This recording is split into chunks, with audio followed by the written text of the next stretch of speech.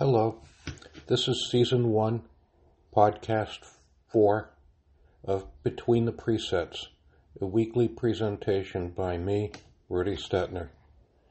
The title of today's podcast is Thoughts of Albania. Last month, I went with some members of my family to Albania, a country that is beautiful not only for its landscapes, but also for its history and for its people. Albania is a small country, about the size of Massachusetts in land area. It's bordered by 4 countries on its land borders: Montenegro, Kosovo, Greece, and Macedonia. This proximity has had a major influence on its language, its culture. Equally important to its land neighbors, across the Adriatic Sea, there is Italy, and Italy played an important role in Albania's independence, its development, its culture. It is estimated that there are 7 to 10 million Albanians worldwide, many of them living in neighboring countries to Albania, quite a few living in the United States, and about 2.8 million people, mostly Albanians, live in Albania itself. About a month ago, during the first 10 days of May, my wife and 2 of my daughters traveled to Albania and spent some time also in Montenegro.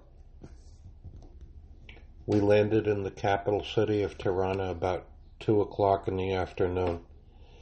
We were immediately struck by the differences from other countries we had been to. For starters, brand names such as Starbucks, KFC, McDonald's, things that we take for granted are practically non-existent in Albania. In the airport, and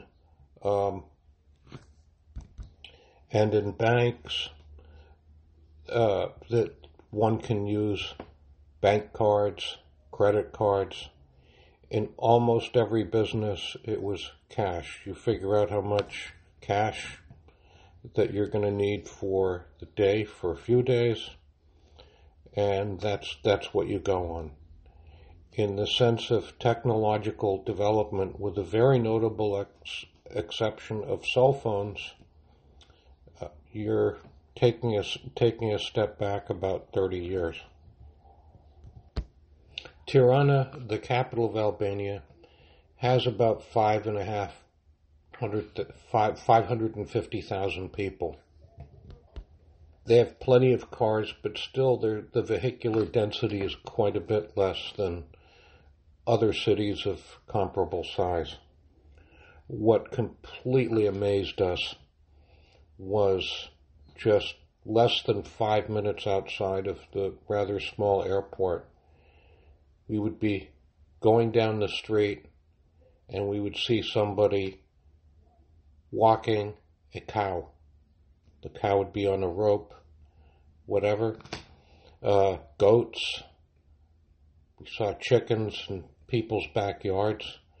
There was absolutely no zoning laws preventing the ownership and maintenance of cows, of livestock basically, within the borders of the county. Another thing that struck me was there were quite a few dogs in Albania. I didn't see as many cats. In Tirana, I saw quite a few people walking dogs, only one of them with a leash. The dogs walked alongside their owners as though there were an invisible leash connecting them to the owner. Despite this, I did not see dog droppings on the street. People controlled their pets, they cleaned up after them, and the animals were very well behaved. You could truly say that there was an orderliness that was projected in an orderly society upon its animal companions. Relative to the United States, there is a lot less crime in Albania and in neighboring Montenegro, which, although they speak a different language, they're part of the EU, unlike Albania, which still has its own currency. It's still in the same mountain range in Montenegro, but you can still feel the geographical continuity between the two countries. One Saturday night, we were in Podgorica, the capital of Montenegro, and we went into a park. There were people strolling in the park, people sitting in the park, having quiet conversations with friends. And in large parts of New York City, that would be unthinkable. Going to the park with your girlfriend or whatever, that's putting both of you at some considerable risk. Although Albania and Montenegro have lower incomes than the United States, income isn't the whole picture. There is social wealth, and they have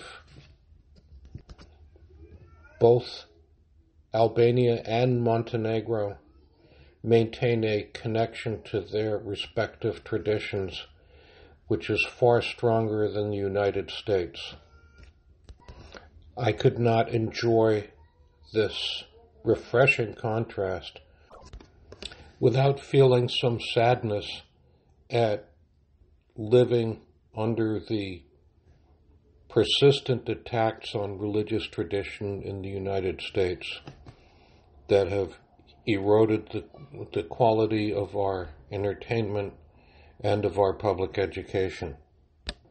There are various estimates as to Albania's religious demography. Most of them approximately resemble 56-57% Muslim population and about 17% Christian, with the remainder either declaring no religion at all, non-religious, or belonging to some smaller denomination. In 1967, Albania, under its communist dictator Enver Hoxha, declared Albania to be the first officially atheist country in the world. The public practice of religion was outlawed. People caught praying or expressing any sort of religious allegiance were subject to persecution, ridicule, up to and including even imprisonment under the communist dictatorship, which only started to unravel towards December in 1990. So the current state of religious demography in Albania, part of that can be attributed to 45 years of severe religious repression. Various religious groups in Albania are trying to effect a greater return to religious observance. Like in the United States, people can be denominationally a member of a particular religion and be a little bit more relaxed in their literal adherence to Scripture. Albania is a very patriotic country.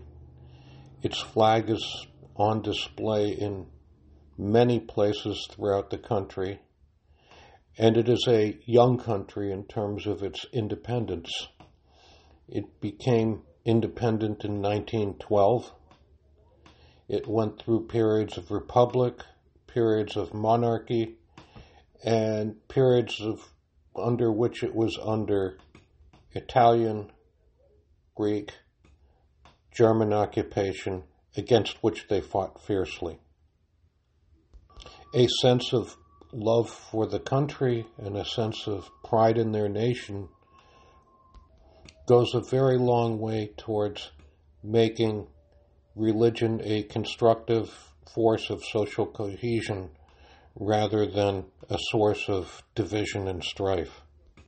It is the only majority Muslim country located entirely within continental Europe. You can see and hear mosques in many towns, big and small, and you can hear the Muslim call to prayer, which I find seems to have some similarities in sound, musically, to prayers in some Jewish communities. Albania's national hero was named Skenderbeg, was born to a Christian family, but raised in the Ottoman court. And as history tells it, this was back in the mid-1400s, he escaped from the Ottomans and reached out to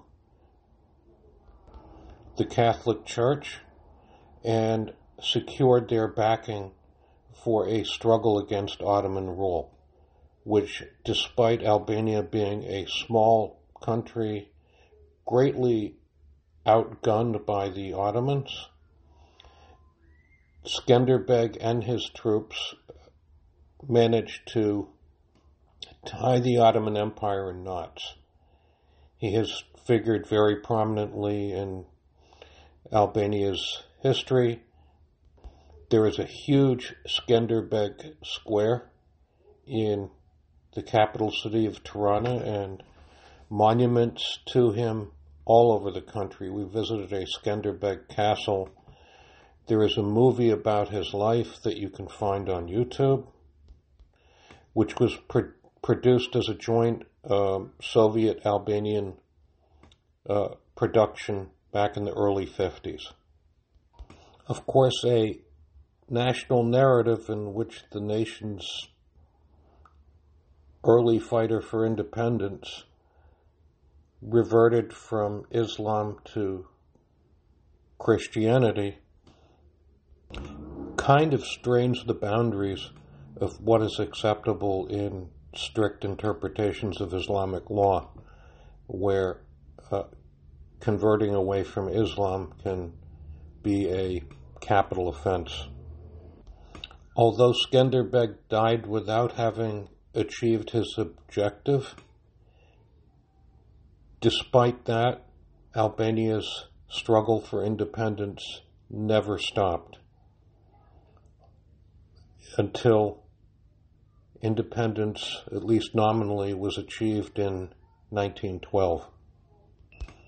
America had its struggle for independence from Great Britain. It also had its struggle against slavery, which was very traumatic to the nation. And there is an expression, it was one of the expressions in black spirituals which became a rallying cry during the civil rights movement, and that was, keep your eyes on the prize. If anybody embodies that feeling, that drive of keep your eyes on the prize, it would have to be the Albanian people. One interesting little side note, the overwhelming majority of people speak Albanian in Albania. There are small Greek minorities. There's a language called Aromanian, which is a Romance language, which I think, but there are two major dialects of Albanian. There is Geg, which is spoken in the north, and there is Tusk, which is spoken in the south. After 400 years of living under Turkish rule, under Ottoman rule, a lot of Turkish words found their way into Albanian. Sometimes I would translate song titles from Albanian and I would put them into Google Translate, and Google Translate would identify the words as Turkish. I remember there was a song by a guy named Nejat Osmani called Fukara, which means pauper, poor person, but it was identified by Google Translate as a Turkish word.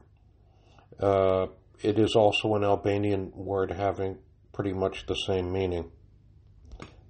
But after the defeat of Skenderbeg in the later 1400s, a lot of Albanians fled to southern Italy. And they settled in, I guess, maybe 50 to 100 villages where they continued to speak Albanian. The language that they speak is known as Arbëresh. And it is almost like a time capsule of the Albanian language.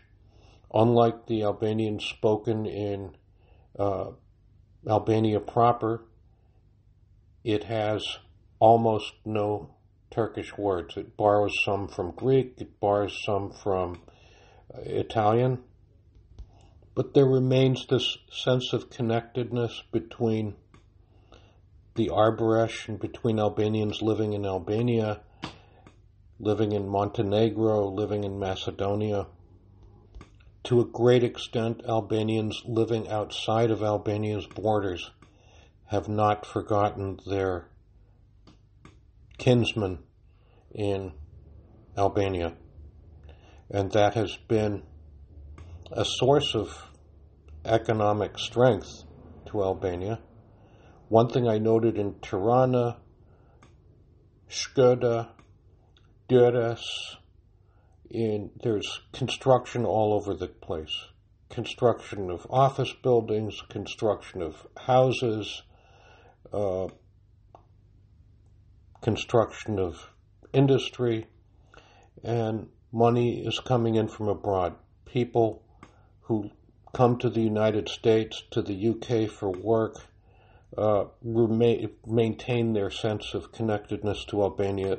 They have family there, and you see that they pay for homes for their family back in Albania to live. And it's beautiful to see that. It's a country that you cannot help but wish them well. They're friendly, hospitable people. Pleasure to be around. The kindness and calm that emanates from them it's like a tonic for the soul living with that. And when you see spiritual wealth like that, it is something that you want to duplicate at home.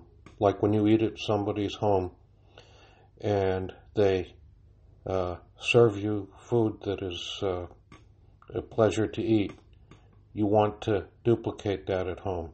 And when you come home from Albania, you feel that same sense. The roads are insanely narrow.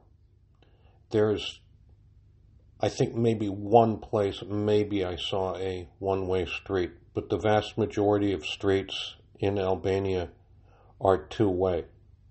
That does not translate into two lanes.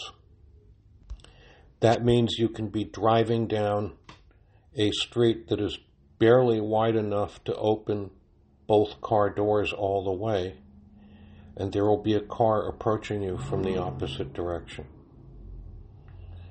There is no horn honking. Someone backs up very slowly, but with adeptness, and the other person moves forward. If there's a space to pull to the side, the person who is moving forward will back into it and allow the person who has backed up to pass them. I studied behind the reflection of the sun on the windshield in cars backing up, trucks even, and we're talking sometimes on mountain roads which were not paved, where it was like you were driving very, very carefully. I looked behind the windshields of these cars, behind the reflection on the windshield, and I saw complete calm. It was almost like people realized having an anxiety attack is not going to make this road any wider. We work through this by working together and being careful. It's a beautiful spirit, and when you experience that, you want to take it home. To your driving, to your relationships, whatever. It's very refreshing. When one applies this approach towards driving, towards other endeavors in life, people move forward, even if in the short term one has to move backwards. This was for me a profound metaphor, something that can't be bought in a tourist shop, but it can be emulated, and this is one of the nicest things about travel. Two of many things that drew me to Albania were, number one, its recovery from 45 years of communism, which traumatized the country in terms of damage to its traditions, terrorizing its population, and presenting a pseudo-independence where on the surface they were zealously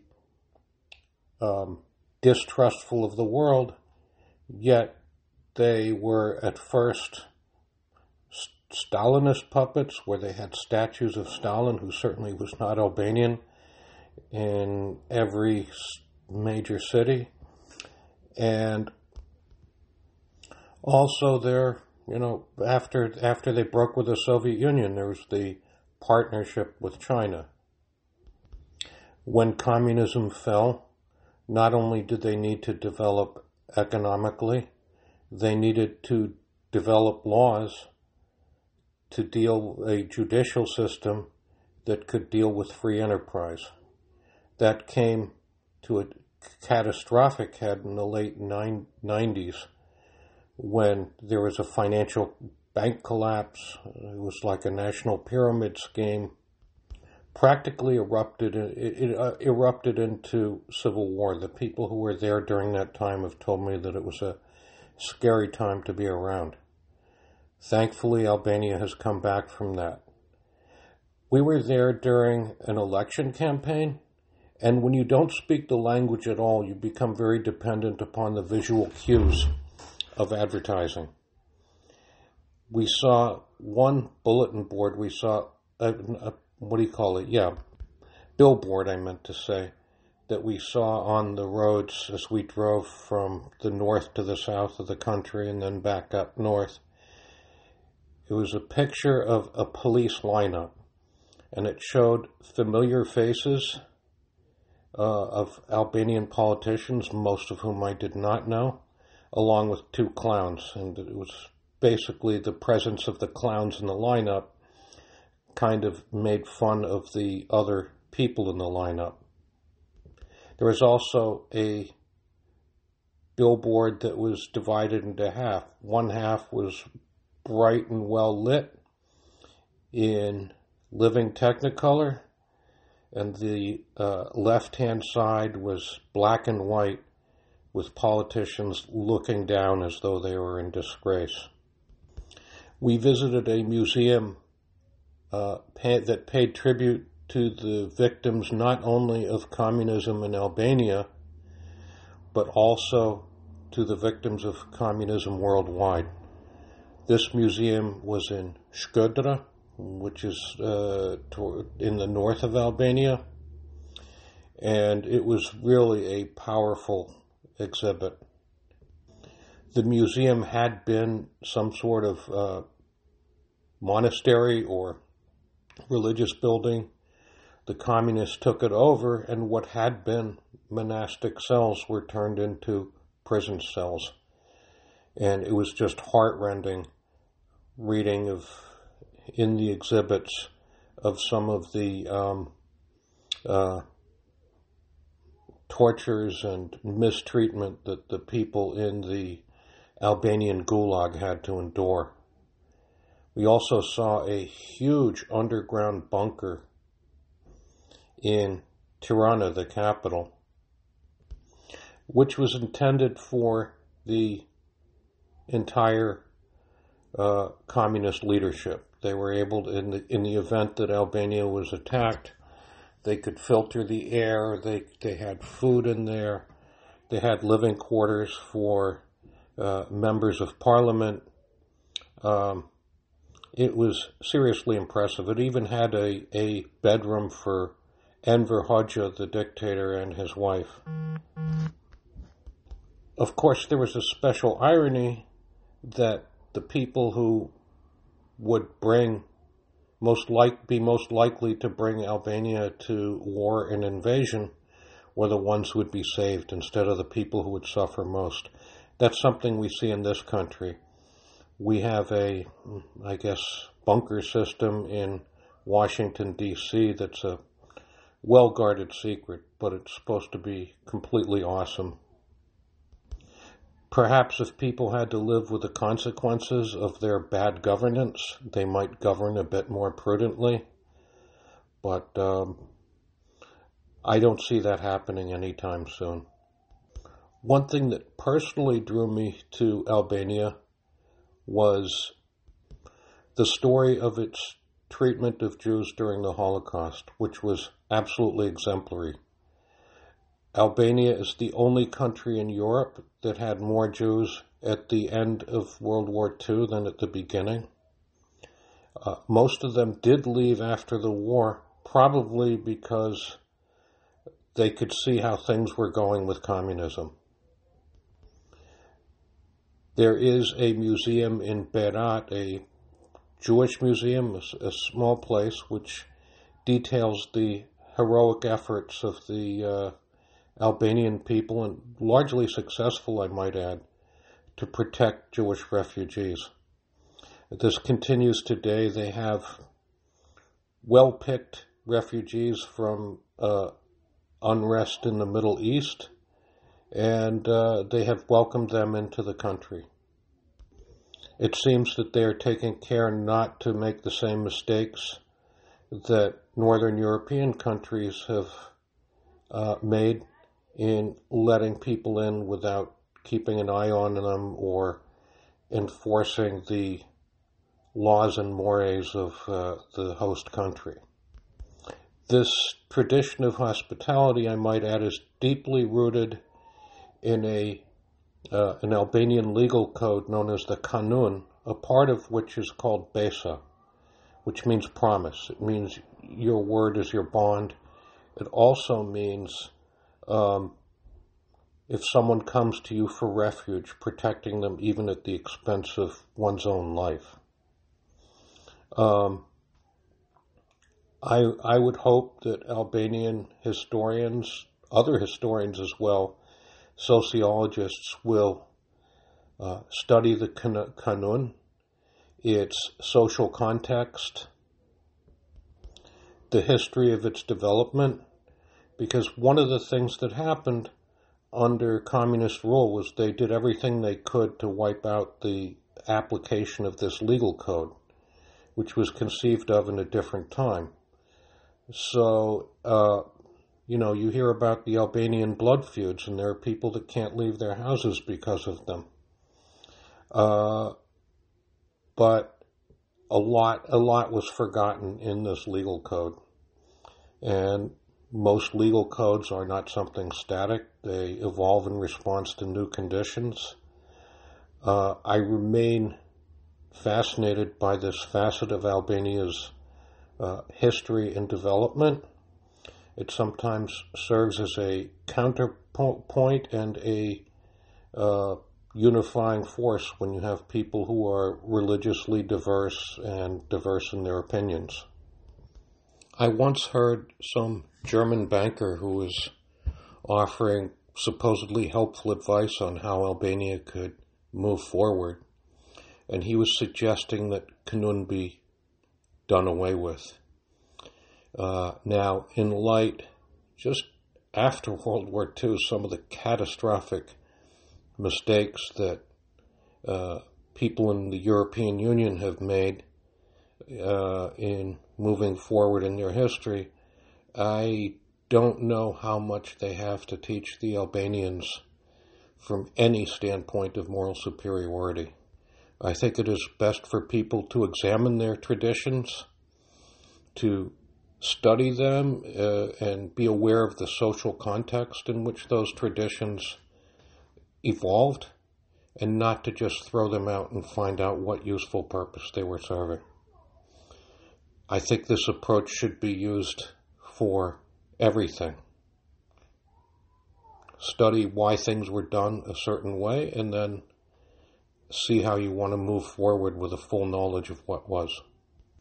Interestingly enough, I saw that Albania is not totally aloof from the outside world, despite the reputation it developed under communist rule of being reclusive and almost xenophobic. I saw a street in Tirana that was named Donald Trump Boulevard. I had my picture taken on it. I also saw, apparently, President George Bush did some things for Albania in terms of, I guess, state visits, in terms of aid, etc. And there was one city we were in where there was a square and a street named after George Bush, spelled with Albanian orthography. It was kind of amusing. On a darker note, when I was in Gjirokastër, which is in the south, there is a street named after George Soros. And seeing the havoc he has wreaked on the United States of America, particularly with his assisting in the election of turn-em-loose DAs, district attorneys in various cities, I hope and pray for the people of Albania that whatever efforts he has made to influence Albania's future come to naught. I would have to say that as a Jew, I am deeply ashamed of George Soros. On a lighter note, I noted that Albanians were very well dressed. The American infatuation with designer labels is blessedly absent in Albania. We shopped in a couple of cities in a Turkish clothing store, Turkish clothing store chain, the name of which eludes me at present. What for us were decent prices, but on an Albanian income, which on the average is maybe a little less than $400 a month, those are probably pretty expensive. I always look at things not in terms of their dollar cost, but in terms of how much time a local has to work to buy something. I noticed people buying milk, leaving a store with their groceries, and I saw people with 2-liter Coke bottles empty that were filled not with Coca-Cola but with milk. There is a lot of reuse of containers. The fresh vegetables and fruits were delicious. The beer was very good. Now, we didn't eat restaurant food because of, kosher regulations and all. But we were able to find enough in groceries and in chabad houses in adjacent countries that we were able to make our way through pretty well. I'm sure, given the mountainous nature of Albania, that they must have great wine. I didn't have any, of course, but I'm sure it is a good country for wine. They have a beverage called raki, which can be made from distilled grape alcohol, and also be made from any other fruit that you could imagine, and it often is. Albania has so much to teach the world. I found that the best souvenirs I brought back from Albania were my memories, my observations about their national character and how they approach their difficulties. It is a country that I would gladly go back to again. They do patriotism beautifully. They make good use of their natural resources. They're very big on hydroelectric power. When I was in areas where there was more of a Christian majority, I was refreshed to see that things slowed down on Sundays. I feel much more comfortable when the religious majority among whom I live keeps to its traditions. It was such a blessing having been able to visit their beautiful country. I am from the Balkans, and on one side of my family, and there's a certain way in which geography transcends whatever language one may particularly speak. I urge my readers to look up Albania on YouTube. It gives you some idea of the breathtaking geography. The music is beautiful. There are Albanian movies with English subtitles, which I greatly enjoy. So, y'all have a good rest of your week, and not only should God bless Albania, He should bless us all wherever we are. Thank you.